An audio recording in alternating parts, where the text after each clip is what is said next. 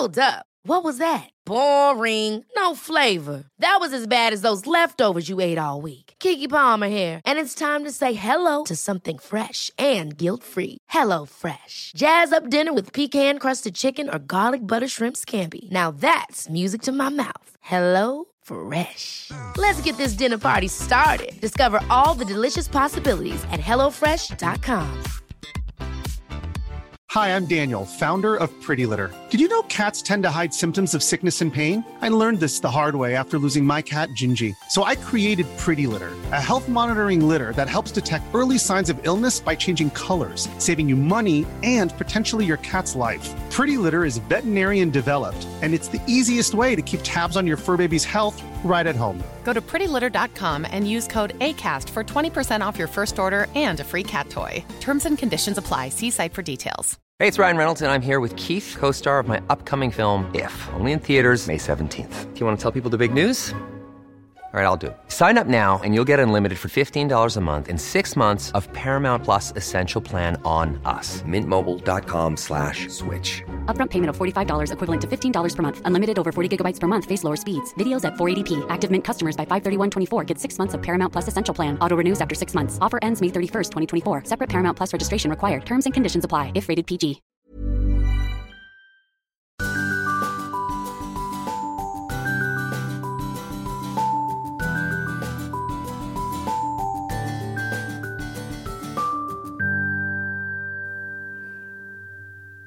Välkommen Fredrik, 35:e avsnittet av Lyckopodden. Hur mår du? Jag mår bra, och välkommen Viktor, och välkommen du som lyssnar. Välkommen allihopa. Kul att vara här igen i din lägenhet här i Gamla stan. Det var ju ett tag sedan. Vi håller ju vår vana trogen att inte bestämma innan vad vi ska prata om, och att inte prata av oss innan heller. Jag kom med ett tåg här till Stockholm idag 8:35, och så hade vi sagt att vi skulle ses klockan 10. Och så sa jag, kan vi ses klockan 9 istället när jag ändå är här? Men då hade du en snickare här på besök och föreslog att vi kunde ses på kaféet här en stund innan.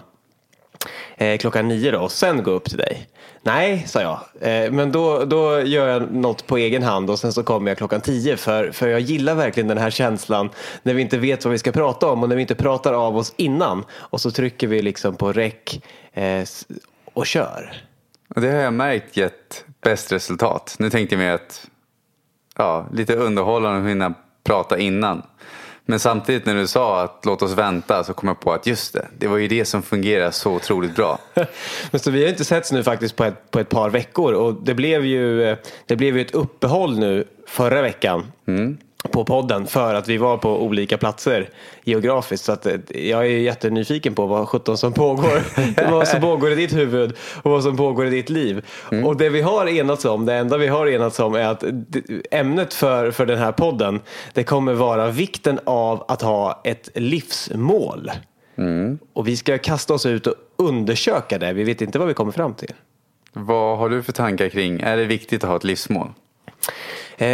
En bok som har betytt mycket för mig i min egen utveckling är boken Flow av en man som har ett namn som man hamnar i flow av bara att uttala det, för det är ett så svårt namn, så om man lyckas med det så kräver det en viss koncentration.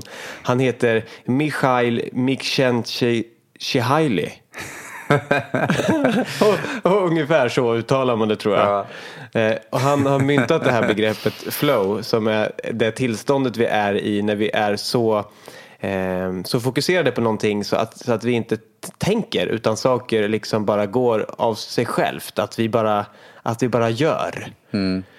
Och så säger han att i den omfattning som vi upplever flow i våra liv, så har vi kvalitet på våra upplevelser, så är vi lyckliga. Ju mer flow, desto större välbefinnande.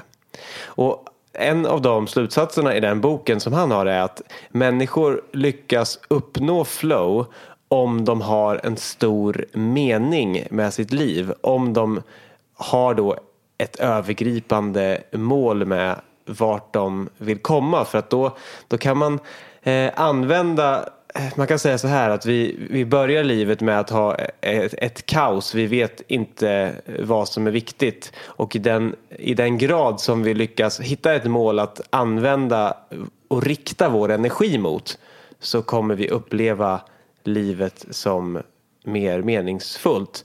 Istället för att skjuta små skvättar av energi lite här och var, så riktar vi vår stora stråle mot en sak. Är tanken då att man gör det medvetet eller omedvetet? För låt säga att vi har ju haft tidigare program att lever du ditt liv som du vill eller som någon annan tycker. Ja. Och då tänker jag, om någon har växt upp och fått höra, ja men det du ska göra i livet, det är att skaffa en utbildning och ett bra jobb och gör karriär, då blir du lycklig.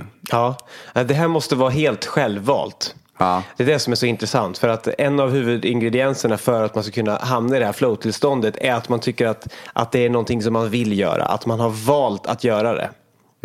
Så att om någon annan försöker påtvinga en att det här ska du tycka är roligt, du ska tycka att det är kul att sjunga, och du känner att du hellre vill vara någon annanstans, då är sannolikheten väldigt liten att du kommer att uppnå flow när du sjunger. Om du däremot har valt att börja i en kör och du väljer att gå dit på tisdag 7:00 när det är dags för att du tycker att det här ska bli kul, då är sannolikheten högre att du kommer uppleva flow.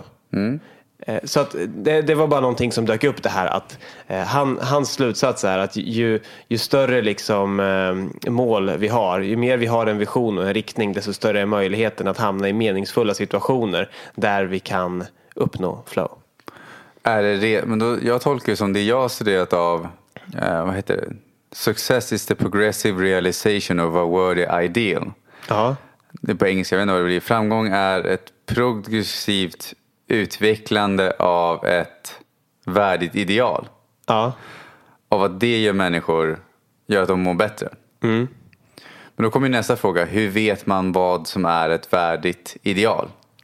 Och det han går igenom då är att ett värdigt ideal är så här att det ska vara värt att du engagerar ditt liv i det. Just det.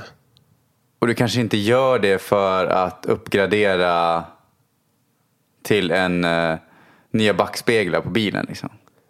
Det här låter väldigt mycket som att de här två källorna till de här tankarna som dels du berättar nu och den flow-boken som jag pratar om, att de går väldigt mycket ihop. För man skulle kunna säga att det blir då ett utforskande livet, och för mig blev det faktiskt så. Jag tog starkt intryck av den här boken att okej, men vad är då tillräckligt meningsfullt och värdefullt att ägna mitt liv åt? Det blev som att, det här stämmer nog, det här resonerar i mig. När jag vet vad jag vill och har ett mål, då känns mitt liv mer meningsfullt. Men vad är tillräckligt stort och tillräckligt intressant för att hålla som ett livsmål? Vad har du kommit fram till då? Jag har kommit fram till att det här har hela tiden pendlat och gått i perioder i mitt liv. Men att jag i olika faser ändå har haft ett tydligt mål. Och att det då under de faserna har gått väldigt bra inom det huvudfokuset som jag har haft i mitt liv. Och en sån sak som dyker upp är att när jag var liten, i tonåren någonstans och kanske lite innan, då ville jag bli hockeyproffs.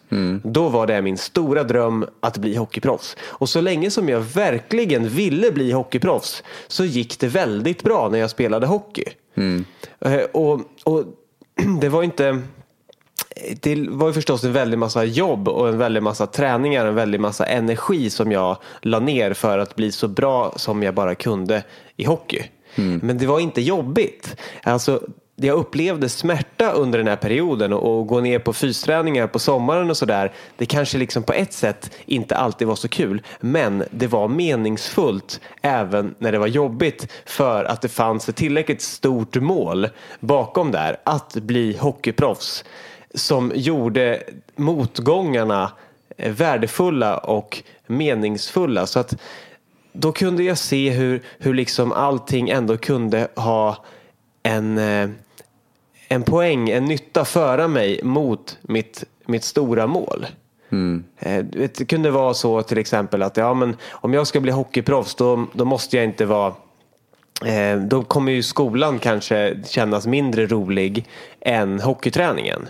Men samtidigt visste jag att okej, om man är hockeyproffs, man behöver ändå veta en del för att klara sig i det vanliga livet, och när man ändå slutar att spela hockey så behöver man ha en utbildning bakom. Då kunde man på något sätt tänka att skolan är också meningsfull, även om jag tycker att den är tråkig nu, så kunde man komma på ett sätt som den var meningsfull på, för att jag hade ett större mål. Mm. Och när du säger ett större mål, där vet jag att vissa fastnar i att det ska vara stort, och då duger inte det vanliga. Har du fler exempel på ett större mål? Jag tror att ett större mål kan vara hur litet som helst. Så kan man inte säga ett mål då? Ett mål är det... För när du säger större, vad är det större symboliserar? Ja, det är bra att du frågar det, så att du inte tillåter mig att slänga ur med sådana saker. Det jag menar är att det är ett mål som väcker en tillräckligt stor entusiasm för mig. Någonting som gör att jag fortsätter att ha det målet även när jag stöter på motgångar. Alltså någonting som är så intensivt i sin lockelse för mig, så att det är värt att ta motgångar och utmaningar för att nå det, utan att orken dör längs vägen. Vad tänker du kring livsmål utifrån det som vi har pratat om hittills? Jag är mer inne på att man behöver inte alltid veta varför man gör saker, så länge du tycker det är kul. Jag har ju själv haft som mål att utveckla mig själv och hitta olika metoder för att må bra. Och sen har jag märkt att jag gör andra saker på sidan av. Till exempel jag håller på att sitta och läsa på hur man skapar celltunnlar via nätet. Och då kanske, ibland kan jag sitta där och bara, varför gör jag det här? För jag vet inte ens riktigt vad jag ska använda det till. Men så struntar jag i det. Och så följer jag entusiasmen, att jag tycker det är kul att sitta och försöka och lista ut hur man använder dem på bästa sätt. Alltså för den som inte är inne i svängen, som man vet vad säljtunnlar på nätet är. Alltså sätt att marknadsföra och sälja via nätet. Precis, så att du själv inte... För exempel, jag har provat att jobba med att sitta och ringa kalla samtal. Ja, men nu vill jag inte ta bort dig från din röda tråd, utan bara så att då vet man vad säljtunnlar är. Ja, precis. Men det sitter du och gör, men vet inte riktigt varför. Ja, precis. Ja. Och jag vet inte riktigt vad det kommer sluta med att jag använder det till heller. Men jag behöver inte veta det. För att jag går bara på att jag är engagerad i det just nu. Förstår du? Och det är därför jag menar på att det gör mig lycklig att sitta, även fast jag ibland kan uppleva frustration när jag sitter med och försöker lära mig om olika knepen och knåpen och bara nu har jag det. Och sen så bara nej. Men att jag ändå har någon glädje i det hela, även i frustrationen. Men att det är inget större mål, för jag vet ju inte exakt vad det kommer leda till heller. Men det blir ju större för att jag finner ett engagemang i det. Det är därför jag tycker... Jag lyssnade på en talare förut som heter Esther Hicks, som sa att någon bara, jag vill ha tjäna massor med pengar. Och då sa hon till honom att när man säger så finns det en risk att man undermedvetet skapar en bild av att det ska vara något större, det ska vara jättejobbigt eller att det ska vara jättesvårt. Varför inte bara tänka att du vill ha pengar till en bil eller till ett hus eller den här grejen. Men att när så fort man säger mycket eller massor eller massivt eller enormt eller jättestort, då blir det som att man målar upp för vissa är det så i alla fall, inte alla, en ouppnåelig bild undermedvetet liksom. Just det. Men för mig så, det här målet då, exempelvis att jag ville bli hockeyproffs, det var ju inget mål som jag satte mig och gjorde någon sorts nu ska jag hitta mitt livsmål här. Det var någonting som bara kom. Jag vet inte varifrån det kom. Och sen gick jag ju då och verkligen satsade på det. Men jag var ju inte så himla gammal då. Och jag blev ju inget hockeyproffs heller. Och jag har liksom inte ens spelat i några högre divisioner. Ingenting. Men det som jag har förstått i efterhand är att så länge som jag verkligen ville bli hockeyproffs, så gick jag på den vägen som gjorde att jag närmade mig och hamnade i olika såna här distriktslag och TV-puckslag och tränade som en galning även på sommaren och sådär, för att jag verkligen ville bli det. Så länge som jag hade den glöden så utvecklades jag åt det hållet. Men sen så mattades det här av, och viljan att bli hockeyproffs plötsligt var jag inte längre beredd att ge allting. Och då började det bli tråkigt att göra de här extra sakerna, att göra de här extra träningspassen och sådär. Och då märkte jag sen att det här målet, det här drömmen som jag hade haft, den var inte aktuell längre. Det lockade mig inte tillräckligt för att fortsätta på den här vägen. Så efter några år efter några så halvhjärtade år där jag tyckte, varför är det inte lika kul som förut? Varför vill jag inte tillräckligt mycket längre? Är det något fel på mig som inte är lika motiverad som förut? Så kom jag fram till att det här är passerat nu. Det här var en fas i mitt liv och den fasen kommer nu tas över av någonting annat. Och då tror jag att då blev det karriärdrömmen på ett annat sätt istället. Då ville jag bli journalist. Och då fick jag en enorm kraft att lyckas med det målet istället. Så att all den här övertygelsen som jag hade om att jag ville bli hockeyproffs, det byttes liksom någonstans i senare tonåren mot att jag ville bli journalist. Och då ville jag jobba på Sportbladet, på Aftonbladets sportbilaga. Det var liksom, okej, jag vill bli sportjournalist och det bästa, största, mest ärofyllda som jag kan tänka mig vore att jobba på den tidningen, för det är den tidningen som jag själv läser och som jag tycker är bäst. Så då satte jag upp det målet istället. Jag ska hamna på Sportbladet.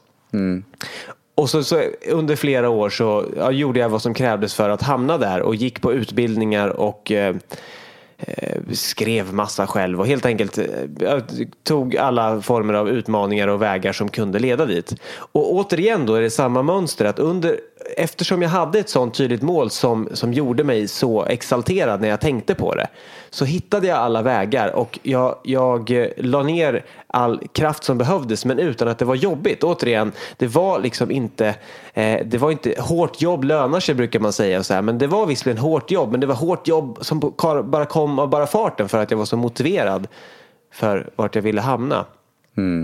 Och så nådde jag ju dit också. Jag hade det här jobbet på Sportbladet när jag vet inte om jag var 23 eller 24 eller något sånt där. Kanske inte ens det, jag var nog yngre. Och då visade det sig sen samma sak som med hockeyn. Till slut så märkte jag att men det här är inte heller någonting som kommer att bestå. Det här har jag längtat efter och det är härligt att vara här, men det här är nog min tidigare dröm. Det här är nog min barndomsdröm, min ungdomsdröm, men inte min framtidsdröm. Kan det inte vara så att arbetet, alltså precis som jag sa, success is the progressive realization of a worthy ideal. Ja. För det är en sammanfattning av en som heter Earl Nightingale, tror jag han uttalas, som gjorde en ljudbok som hette, vad heter den då? The Strangest Secret. Som var en av de första böckerna inom personlig utveckling som såldes miljontals liksom. På den tiden lyssnade man på grammofonskivor liksom. Jag vet, en jag lyssnade på, han uppskattade den så mycket så han bultade fast en grammofonspelare i bilen för att kunna lyssna på den skivan liksom. Första bärbara bilstereon, eller första bilstereon kanske också.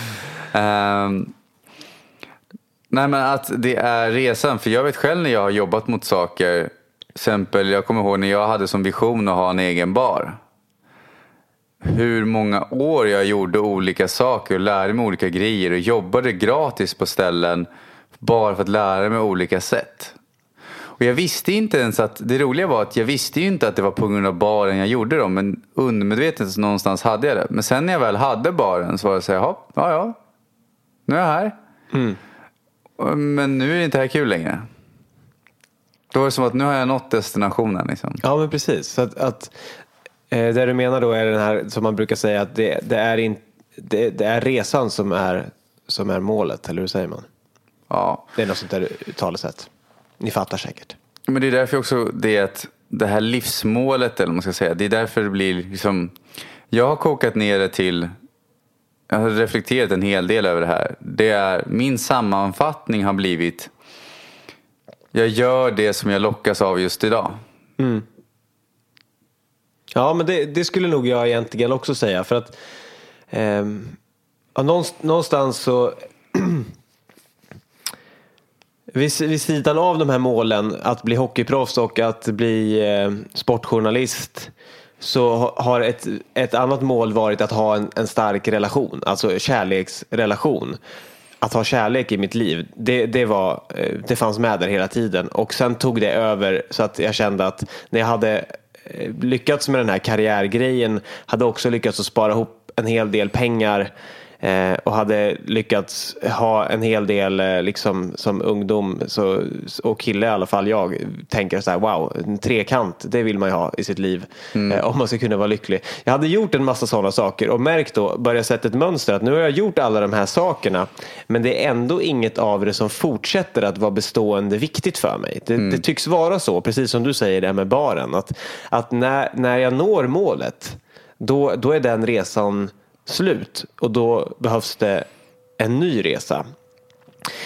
Och det är det som har lett mig fram till där jag är idag, då mitt mål har ändrats från att försöka uppnå någonting till att hela tiden lära mig mer om mig själv. Och där har jag insett att det är ett sånt mål som inte har något slut. Det kommer aldrig ta slut att det går att lära sig mer om sig själv. Så att för mig har de här olika perioderna i mitt liv haft ett starkt fokus, och jag har gått verkligen all in på de olika sakerna som jag har varit intresserad av i olika perioder, och hela tiden märkt att jag når dem. Och det känns meningsfullt eftersom jag lyckas fokusera min energi mot någonting som jag lockas av och brinner för. Men när jag väl når dem så behöver jag ett nytt mål. Och till slut hittade jag målet, eller hittade jag mig själv så att säga, att wow, det som är gemensamt med de här sakerna, det är att jag själv är involverad och att jag själv uppnår någonting. Och man kan säga så här att jag letade lyckan i de här olika målen: hockeyproffs, sportjournalist, bra relationer. Och så insåg jag att det var en lycka som gick att finna, men den gick alltid över. Och då började jag hitta och leta inom mig istället. Och den friden som jag hittade där kan inte gå över. Hur tänker du kring det? Är det något du känner igen?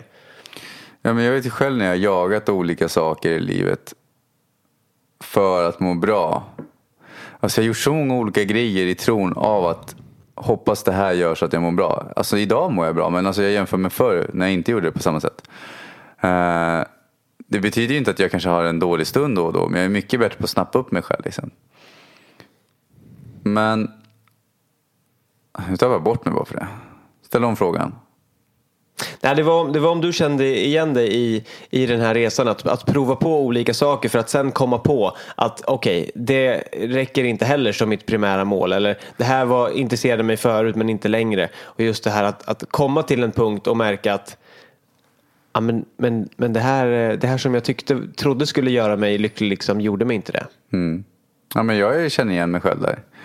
Och det är därför jag är inne på att ha inte ett mål för att du tror att du ska bli lycklig när du har nått det. Alltså vissa när de sätter ett mål, så sätter de ett mål baserat på att om jag bara gör det här, till exempel jag har själv lyssnat på olika företag eller liksom personer som lär ut att om du bara gör det här som gör dig olycklig i 5 år och du tycker att det är ett helvete, så kommer du om 5 år ha bilen, huset, drömmarna, tid med familjen och alla de här grejerna. Men då är jag inne på att varför göra någonting som gör dig olycklig för att om 5 år ska du bli lycklig? Det är egentligen galenskap ju. Men det finns en touch där som jag vill lägga till då. Det är precis som när jag håller på att studera liksom online marketing och alla de här grejerna. Är ju att jag kan tycka det är frustrerande, men jag får fortfarande en glädje ur det. Så att det kan vara glädjande frustrerande. Men då är det som jag tolkar det, för att någonting inom det säger att det är värt det slit som finns. Alltså att du fortfarande tycker att det är roligt trots att det är jobbigt. Ungefär som jag kände då på såna här tuffa fysträningspass med hockeyn, att det är jävligt jobbigt just nu. Jag kanske inte har lust precis innan jag ska åka ner och träna, men ändå så efteråt så är det fantastiskt, och då vet jag att jag kommer göra det här imorgon igen, och vad skönt det är, och jag vill hålla på med det här för det är meningsfullt. Ja, men jag vet ju många som har kommit in i träningen får ju såna kickar av det efteråt. Och de som inte får det, de är ju inte alls lika motiverade att gå och träna heller. Jag skrev någon text någon gång som dyker upp nu med rubriken välj en smärta som du är värd att omfamna. Att vad du än väljer i livet så kommer du möta utmaningar och problem.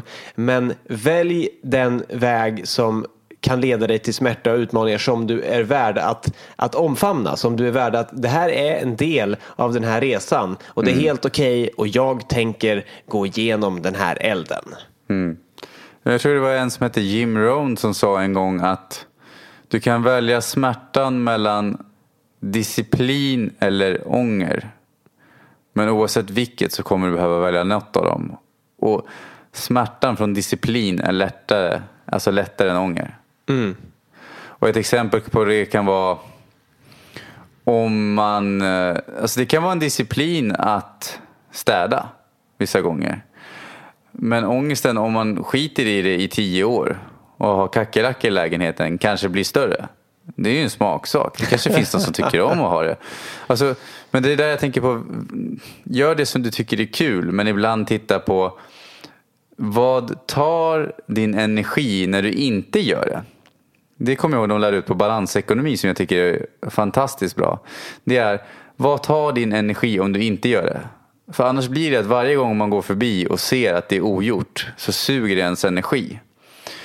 Och då kan ju det ge en ångest liksom. Att man balanserar vad som tar ens energi om man inte gör det med vad som ger en energi om man gör det. Jag vet att du och jag pratade om en gång att människor som är liksom mer nöjda och tillfredsställda med livet än snittet ofta har gemensamt att de har någonting i sitt liv som de bidrar till, som de upplever är så att säga större än de själva.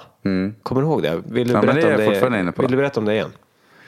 Ja, men jag tror också, alltså, det kommer från en period där jag hade studerat mycket hur man gör saker. Till exempel hur man blir bättre på att bygga relationer. Hur man blir bättre på att nå framgång. Hur man blir bättre på att hålla i möten. Alla de här grejerna liksom. Men jag märkte efter ett tag att jag träffade personer som jag upplevde kunde mindre på de områdena än jag. Men jag fick fortfarande sämre resultat och mådde sämre. Fast jag visste mer. Och då var det mitt undersökande som började där. För då blev jag så här, men hur kommer det sig att jag verkar teoretiskt sett kunna mer? Men ändå får jag sämre resultat. Jag får inte ihop det här liksom. Och det var då jag började undersöka vad har de gemensamt som jag känner som är lyckliga och har bra resultat. Och det var att alla de trodde på någonting mer. Och vissa kallar det liksom att du kallar det att det är en energi, det är källan, det är en kraft, det är Gud. Alltså det finns massa olika namn, men att det finns någonting mer som lever här i, alltså som vi är en del av. Och det var då jag själv började undersöka den. Okej, men hur kommer det sig att alla jag anser har, alltså om jag tittar på deras liv, har det livet jag drömmer om och mår så bra jag drömmer om. Hur kommer det sig att de mår så bra av det? Vad är det jag missat liksom? Men jag hade väldigt svårt för just gudord och sådana saker liksom. Alltså ett högre sammanhang, en högre kraft kan man sammanfatta det som. Att man ser det som att det finns något mer. Det finns ett syfte med varför vi är människor här på jorden. Att det är den gemensamma nämnaren. Så att du kom från en bakgrund där du inte trodde på det, och sen så började det gå upp för dig att de människorna du hade runt dig som du tyckte levde mest sant och lyckligt, de hade det gemensamt. Vad hände med dig när du insåg det? Ja, men då, det var ju jag var tvungen att komma till det här för min egen skull då, eftersom jag hade så mycket fördomar. Så var jag tvungen att komma till punkten att jag gav upp. Och blev så här, jag fattar det här, men det jag har ju provat i stort sett det mesta jag har hört, men det verkar ju inte funka. Och i att ge upp, men då var det som jag gjorde en stor skillnad för mig, var att jag träffade en tidigare coach som heter Lisa Jimenez. Och det var just att hon var kvinna, hon kunde gå i kostym, liksom, hon levde ett liv där hon inte behövde gå till ett vanligt jobb och samtidigt trodde på en högre kraft. Och då, hon förändrade min bild, för jag hade väldigt, fördomsfull bild av att jag måste sitta hemma med rökelse och klä mig i färgglada kläder och liksom... Och recitera Bibeln och sånt där. Ja, precis. Och liksom stå som Jehovas vittnen och knacka dörr. Alltså jag hade ganska negativ bild av det hela. Men hon bröt bilden, och jag menar på att det är ingen fel på det. Om folk vill göra det får de göra det. Jag kan idag, som jag har varit på olika mässor och sånt, tycker det är kul. Jag väljer fortfarande inte att göra det idag. Men det jag har lärt mig av den här världen är att du kan se ut, prata, göra, bo, leva precis hur du vill. Och det är lika betydelsefullt ändå. Men det var det som förändrades för mig. Jag insåg att jag behöver inte förändra någonting i mitt liv för att tro på en högre makt. Eller en högre kraft. I makt skulle jag inte säga. Men en högre kraft som man kan ta hjälp av. Men du sa att du gav upp någonting. Vad var det du gav upp då? Ja, men det var ju gav upp av att de praktiska teorierna jag trodde på. Alltså jag hade ju provat så får du bättre relationer. Men när jag försökte... Alltså jag skulle säga så här då. När jag bad inifrån om hjälp av... Det här pratar jag inte ofta om offentligt då, men när jag ber om hjälp inifrån, jag kallar det från fältet då, och släpper taget om att det är jag som måste vara ansvarig för precis allting som ska hända, då upplever jag att det händer. De sakerna jag faktiskt vill få gjort. Och sen om det i slutändan är att jag själv som ändå gör det för att jag slappnar av, det är sak samma. Jag uppnår ju det jag vill. Mm. Jag har ju växt upp också helt icke-religiöst. Och allt som har haft med Gud att göra och religioner att göra har jag alltid fnyst åt. Och tyckt att det där är ju bara påhitt. Hur kan människor tro på det här? Så att jag kan få en sån där flashback. Nu känner ju du och jag varandra och vi vet vad vi menar när vi pratar om de här sakerna. Men att just den här, jag kan tänka mig att en och annan lyssnare nu känner att här, vadå? Så att nu blev Lyckopodden någon sorts religiös grej här helt plötsligt. Eller är Viktor och Fredrik religiösa? Har de funnit Gud och börjat gått i kyrkan nu då? Nej, jag har till och med skrivit ut med kyrkan precis. Jag är faktiskt inte heller med i kyrkan. Och det är det som är så... Jag gick ur aktivt här för 1 eller 2 år sedan. Då var det före mig, ja. Och det är det här som är... Det här kommer det nog få bli fler poddar om, tror jag. Nu när vi kommer in på de här vattnena. För att jag gillar... Jag kan ta den. Jag gillar en dansk författare som är död när han dog 81 tror jag, som heter Martinus. Han delar in människor i 3 faser, en liksom övergripande beskrivning. 3 kategorier. Han kallar kategori 1, det är de som är troende. Då tror man på en religion för att man går till en auktoritet, typ kyrkan, som säger så här är det. Så här skapades världen, det här har hänt. Välkommen att vara med i kyrkan. Det är bäst för dig att du är med här. Typ så. Då är man troende. Auktoritetstroende. Man tror. Sen kan man inte tro längre när man kommer till nästa fas. För då vill man veta varför man ska tro. Man börjar ifrågasätta saker, och det som det inte finns ordentliga intelligensmässiga logiska svar på, det säger man är falskt. Och då börjar man vända sig till vetenskapen, där vi faktiskt kan få svar, och vetenskapen erbjuder svar, och så säger man att om det är ett område som man inte har svar på, så går det inte att veta. Och då säger man att här kan jag inte ge svar. Jag är forskare och vetenskapsman och jag säger att det här vet vi inte, men det här vet vi. Då får man alltså svar, det här går att veta eller det här går inte att veta. Och sen så kommer man till, jag skulle för övrigt säga att det är förmodligen där den större delen av västvärlden befinner sig idag, och den allra största delen av svenskarna. Vi är vetenskapsfrälsta, vetenskapstroende kanske. Kan du vara säker på det? Inte helt säker, det är min tolkning att de flesta svenskarna är det. Och jag har varit det. Så att jag ser inte ner på det här. Jag har verkligen varit det. För jag har aldrig varit troende. Men däremot har jag vänt mig till vetenskapen. Och det var så jag började min resa kring den här lyckobanan. Liksom, utforskandet i mig själv. Vad säger vetenskapen om lycka? Så att det var den vägen som tog mig till stadie 3. Som är vetande. Och det är när man inte upplever att man kommer längre i den traditionella vetenskapen.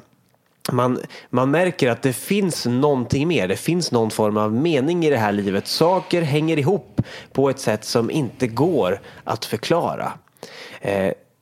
Exempelvis är ett sånt ämne meningsfull slump, synkronicitet, att man kanske träffar människor eller är med om händelser som, om du skulle räkna ut sannolikheten för att de ska hända, är helt galna. Och inte bara att de händer, för då skulle man kunna säga att allting är egentligen galet. Om jag går ut och börjar prata med någon här på gatan så är det väldigt liten sannolikhet att jag skulle gå ut just då också. Men om jag går ut på gatan och träffar någon som ger mig en väldigt viktig pusselbit i mitt liv just nu, och den personen också får en viktig pusselbit i sitt liv just nu av vårt samtal, då börjar det bli meningsfull slump, synkronicitet. Och det kan vara ett av de sätten som man kommer in och börjar tänka att det finns någonting bakom det här. Eller att man börjar, som du säger, att man börjar be om saker eller göra planer, och så märker man att det inträffar. Det här som jag vill ska hända, det inträffar när jag börjar fråga om det, när jag börjar ställa in mitt sikte på det.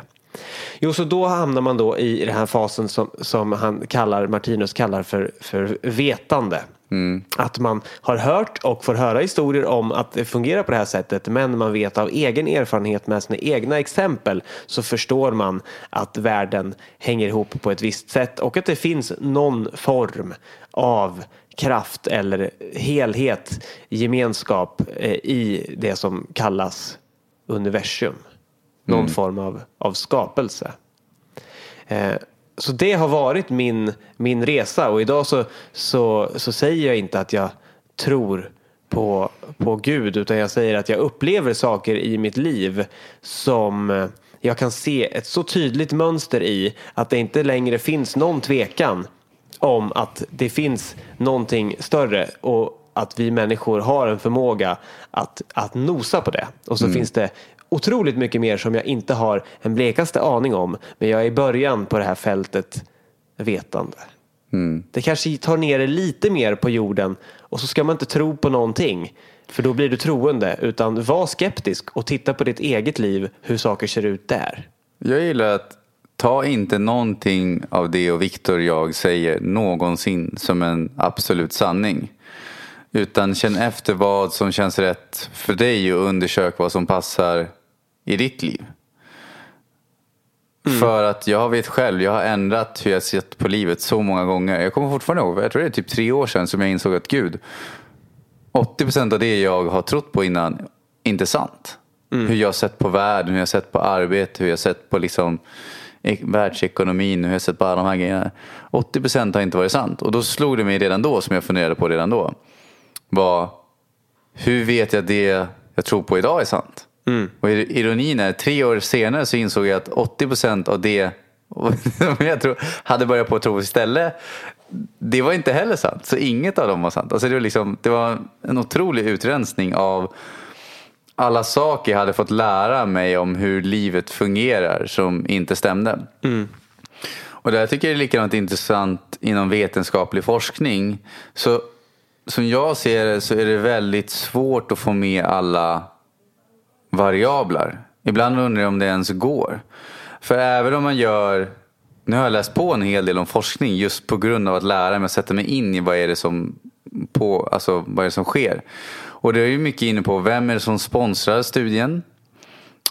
Och även om det är en dubbelblindad studie som sker över halva världen med så x antal människor, så beror det också på, så kan man inte få med exakt alla variabler av vad de gör.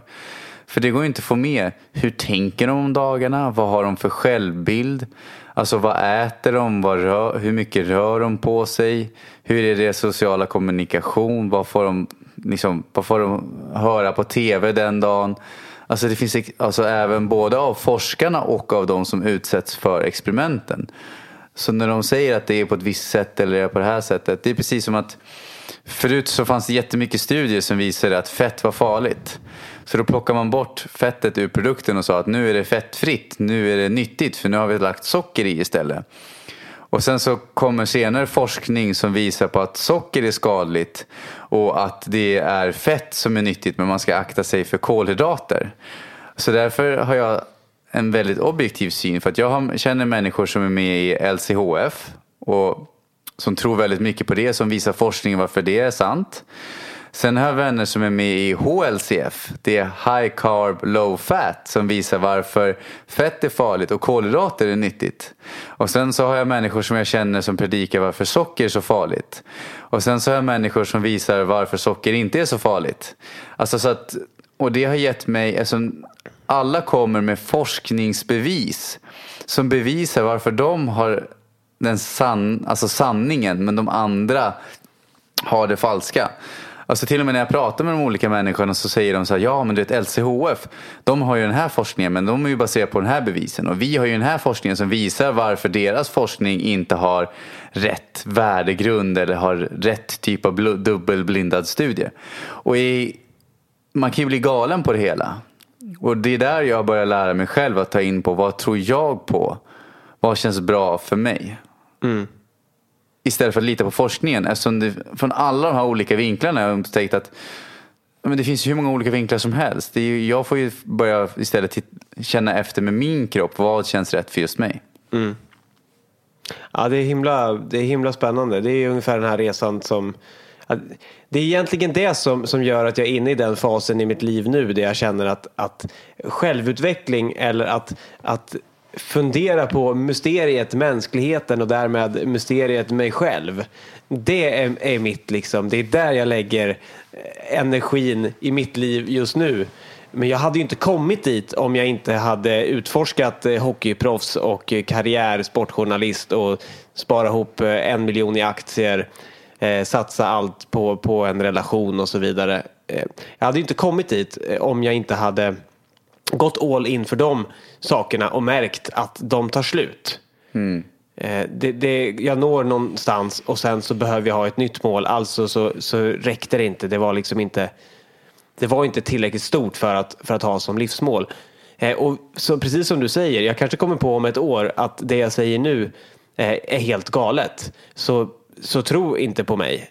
Men det känns som att just nu med mitt förnuft just nu så har jag svårt att tänka mig att det går att komma fram till ett slut i frågan vad är jag, vad är mysteriet, universum och varför finns vi här. Jag tror att jag har hittat den livsuppgiften, den livsfrågan, livsmålet i mitt liv som inte kan få ett slut. Jag tror att jag har hittat det. För det gör mig så nyfiken. Det ska bli spännande att höra vad du tycker om några år, om vi känner varandra fortfarande då. Ja, jag har ju ingen aning om det. Det är det jag har märkt själv med livet. Alltså det är just det här när man tror att man behöver ha kontroll. Så fort vi försöker kontrollera saker också för mycket, då förlorar vi ju... Alltså, insikten har varit väldigt stor för mig att jag kan inte ha kontroll.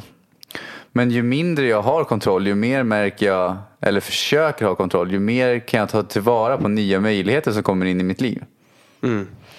Men med det sagt så menar jag på att jag planerar fortfarande saker jag ska göra. Men jag har samtidigt överseende om när planerna ändras. Så att det är inte så att jag går ut blint en dag och bara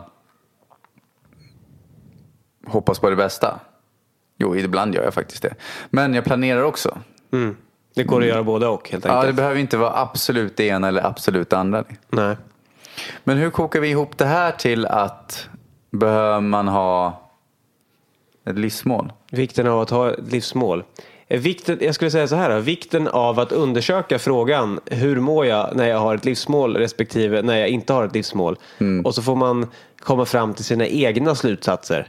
Vikten av att ha ett livsmål i så fall skapat på dina egna erfarenheter. Och baserat på att vi har ju pratat om att en högre kraft, om livsmål, om saker man gör och att när man når fram så kan det förändras. Behöver man ha ett livsmål? Är det viktigt? Jag tror att när vi ställer frågor om varför vi finns och varför vi lever, så tror jag att vi närmar oss frågan, svaret på vad är mitt livsmål. Jag tror att vi kommer dit förr eller senare. Och jag tror mitt liv, av min erfarenhet så har mitt liv varit som mest meningsfullt när jag har ett livsmål. Och vad skulle vi då rekommendera en person som kanske sitter där och tänker att nej, men jag vet ju inte någonting om vad jag vill? Fortsätt att göra det som du idag tycker är roligt. För det kan vara så att vi behöver förverkliga den där drömmen om att starta ett litet café någonstans för att komma på att det är inte det som kommer räcka livet ut som ett livsmål. Eller för att komma på att det är ett perfekt livsmål för någon. Att det inte spelar så stor roll vad livsmålet är. Gör det du är sugen på. Som sagt, de ämnena som jag har haft i mitt liv, först hockeyproffs, sen sportjournalist och sen skapa en fantastisk relation och nu utforska mig själv och livets mysterium. De har inte kommit för att jag har suttit och tänkt vad är mitt livsmål, utan jag har följt det som har varit intressant i mitt liv just då. Och då har det hänt. Så fråga istället vad tycker jag är intressant. Det blir en lättare fråga att hantera. Ja, och sen kan man också jobba på att vissa människor har blockeringar kring att veta vad de vill. Och då kan man titta på vad fick man lära sig som liten av sina föräldrar. Vissa saker är undermedvetet, men då kan det vara en person som kanske växer upp som liten. Om det dyker upp några minnen hos dig som lyssnar just nu, så är det förmodligen för att det ligger någonting där. Behöver inte vara så, men det kan vara värt att undersöka vidare. Det jag brukar tänka är så här att när beslutade du dig för att det kanske inte är så bra att veta exakt vad man vill? Vilken ålder dyker upp då? Är det något speciellt minne som dyker upp? Och ibland så kanske det inte dyker upp någonting alls, så det är okej också. Men om det dök upp någonting där, så kan det vara så att det finns en blockering kring att veta vad du vill. Alltså att vi som barn undermedvetet kan ta på oss en roll av att vi tror att det är tryggare av att inte veta. Att inte tycka så mycket exempelvis. Ja. Att inte ta för mycket plats. Ja. Och genom att inte veta så automatiskt så tar man inte så mycket plats. Det kan också vara att vi har haft en dröm som vi har fått hört inte är möjlig att uppfylla. Så det kan vara det har jag använt mig av. Vad ville jag när jag var riktigt liten? Liksom. Ja, för att ibland när vi växer upp så sa de vuxna eller säger fortfarande till barn att ja, men jag vill bli det här eller jag vill göra det här. Jaha, men hur ska du göra det då? Då kommer man in på hur direkt istället för att tänka på istället för att fråga, men vad kul, vart skulle vi kunna börja? Även om någon säger sig helt ologiskt som att jag vill bli en flygande Barbie. Okej, men vart ska vi börja? Och låta personen använda sin fantasi. Om det är så att de själva kommer fram till att nej, det kanske inte är flygande Barbie eller det kanske inte är värt att jobba för det. Ja, men då får de upptäcka det själva så att det inte är vi som sågar sönder deras kreativitet. Jag vill kasta med en sista så här att fundera på. Just för att vi har berört de här ämnena, finns det en högre kraft idag. Så att fundera på om det står en bil här ute på gatan, så skulle vi aldrig få för oss att den bilen med alla sina beståndsdelar och funktioner och finesser och motorer och teknik bara har ramlat ihop och hamnat här på gatan av en slump. Utan vi skulle förstå att förr i tiden så hade man häst och vagn, och sen så kom någon på att vi skulle behöva ha någonting annat, och så kom man på att vi gör en bil, och så var den bilen på ett visst sätt, och sen kom man på bättre och bättre bilar, och så blev det nya modeller, och så blev det moderna bilar, och så blev det snyggare bilar. Och så blev det den bilen till slut, genom generation efter generation efter generation och fabrik efter fabrik efter fabrik och teknologi efter teknologi efter teknologi, så har den bilen som idag står här utanför sprillans ny och blänker tagits fram. Så då är frågan, var det av bara slump som den här bilen hamnade här på gatan? Och då så skulle de flesta förmodligen säga nej, det finns ett orsakssamband till att den bilen kom dit. Och det är en massa olika människors vilja som har mejslat fram den här bilen och utvecklat den till att den är vad den är idag. Och då är min fråga att ta med till nästa program. En människa, du exempelvis Fredrik, du är extremt mycket mer avancerad än bilen som står här ute på gatan. Har du blivit till av en slump? Fanns det någon plan för att ta fram den här bilen? Och samma fråga, fanns det någon plan att ta fram den här fantastiska människan som är extremt mycket mer avancerad än en bil? Om det fanns en plan, då bör någon kanske ha gjort den planen. Där vill jag avsluta dagens program. Och då kan jag köra en del av min avslutning som är: om du inte vet vad du vill, fokusera på vilken känsla du vill känna och hitta sätt att känna den redan idag. För då kommer du börja skapa tankar som bekräftar den känslan och leder dig in på den banan som kommer ge dig mer av den känslan. Men genom att fokusera på vad skulle du vilja känna, försök hitta sätt som gör att du känner det idag, och då kommer det bli en positiv spiral. Eller kan bli i alla fall. Tack för idag. Vikten att ha ett livsmål. Vi ger inte de svaren. De får du klura ut. Vi ger i alla fall inte dig ditt svar, för det kan bara du hitta. Tack för att du lyssnade idag. Tack så mycket. Ha det gott. Ha det gott. Oj, jag är lite förkyld där. Jag klarar mig att hosta ända till nu.